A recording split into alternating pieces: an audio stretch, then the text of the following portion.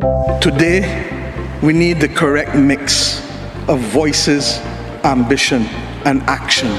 The rapidly changing climate is sounding an alarm to the world to step up on adaptation, to address loss and damage, and to act now. We've signed a climate convention. We've asked others to join us. Most of the observed increase in temperatures is very likely due to the observed increase in anthropogenic GHG concentrations. Our world, my friends, stands at a fork in the road. And if we act now, and we act together, we can protect our precious planet.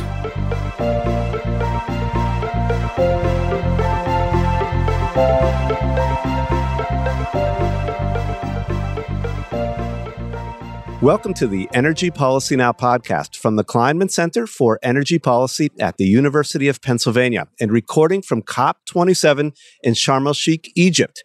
Over the 2 weeks of COP, I'm holding short conversations with experts from the University of Pennsylvania on a number of priority issues that are being discussed at this year's Global Climate Change Conference. In this episode, I'll be speaking with Scott Moore, director of the Penn Global China Program. Scott's work focuses on China, climate change, and international relations. We'll be talking about developments relating to China here at COP. Scott, welcome to the podcast. Thanks so much, Andy. It's great to be here. Now, you have just published a book on China and sustainability that I wanted to ask you about before we have our conversation. Absolutely.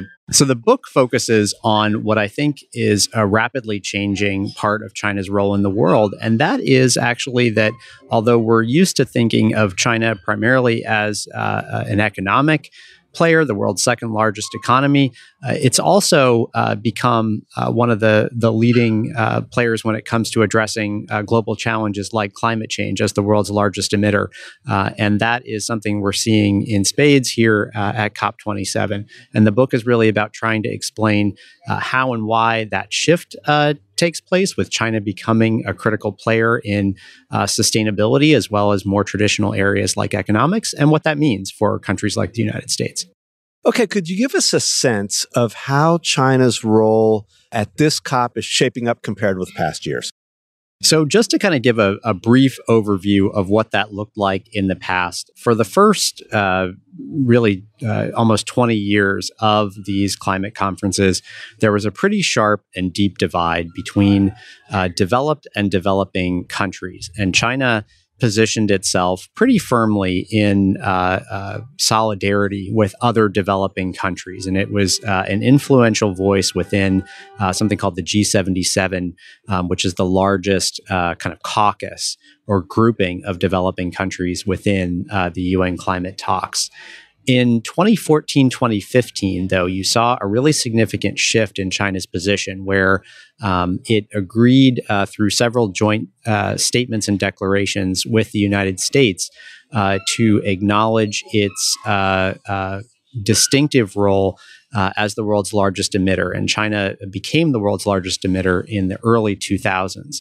And it agreed to take some actions that were more ambitious than those agreed by other developing countries, in particular to take steps to peak and eventually reduce its greenhouse gas emissions independent of direct pledges of financial assistance and technology transfer from richer countries, which had been the position of developing countries before that.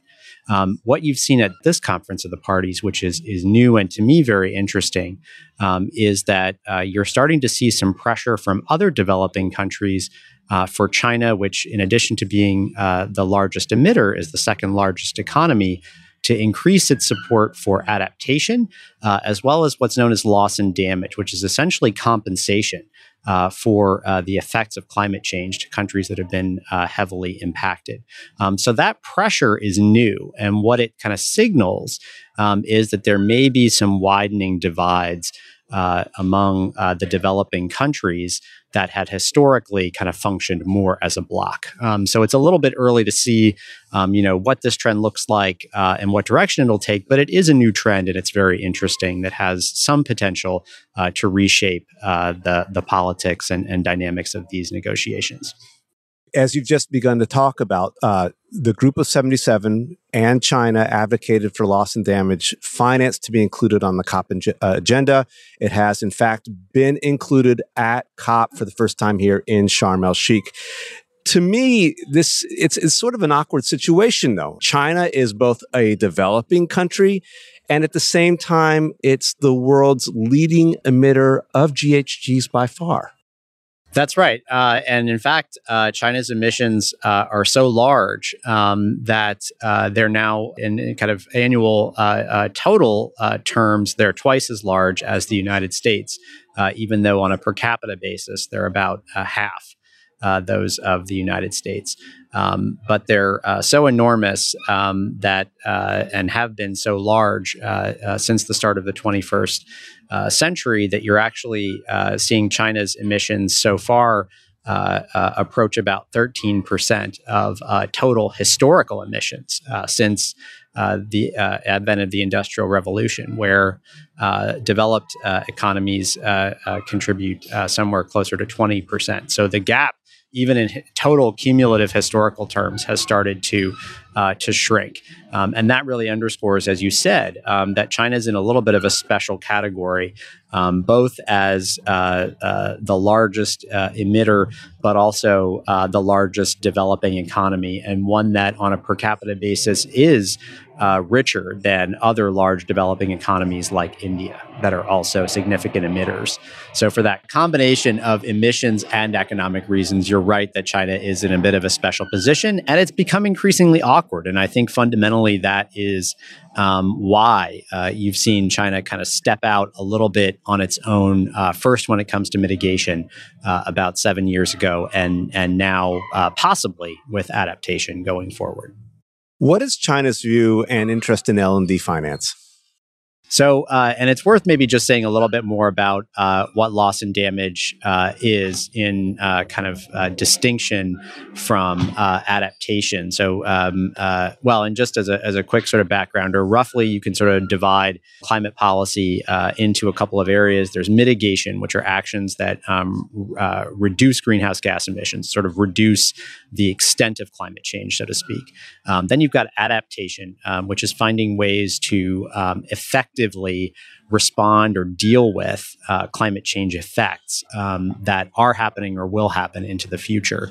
And then you've got issues like loss and damage, which are sort of related to adaptation, but are a little bit different in that they specifically refer to the kind of moral need for the countries that have contributed most to causing climate change to effectively compensate those who have been most negatively affected. And in terms of climate negotiations like this one, the way that kind of plays out is pressure from countries like small island developing states that are in some cases at risk of literally disappearing because of climate change, being wiped off the map, pressing large, rich economies like the United States, like the European Union, like Japan, to compensate their people for those likely effects. And so on that basis, China's position historically has been, again, in sort of lockstep solidarity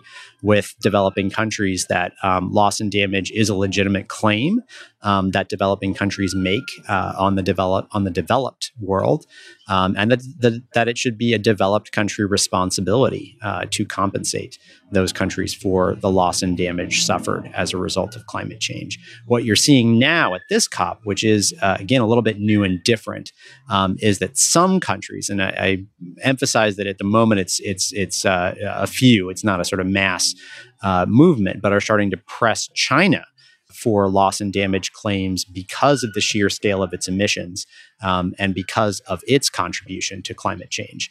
And that is something that so far China has resisted conceptually. The idea that China, as a developing country, may in fact have responsibility for causing climate change. The position so far has been that it's any responsibility lies with the richer developed countries. Has China itself been seeking financing to address loss and damages within its own borders that may be a result of climate change?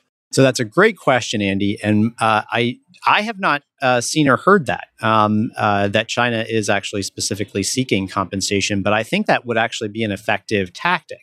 And certainly what China has emphasized, even going back really to the start of the international climate talks back in the early 90s, is that China is heavily affected by climate change. And the tagline that China has used quite often is that China is one of the countries most exposed, one of the developing countries most exposed to climate change impacts. So I think that argument is implicit in China's climate policy, but it has not been made explicit to my knowledge.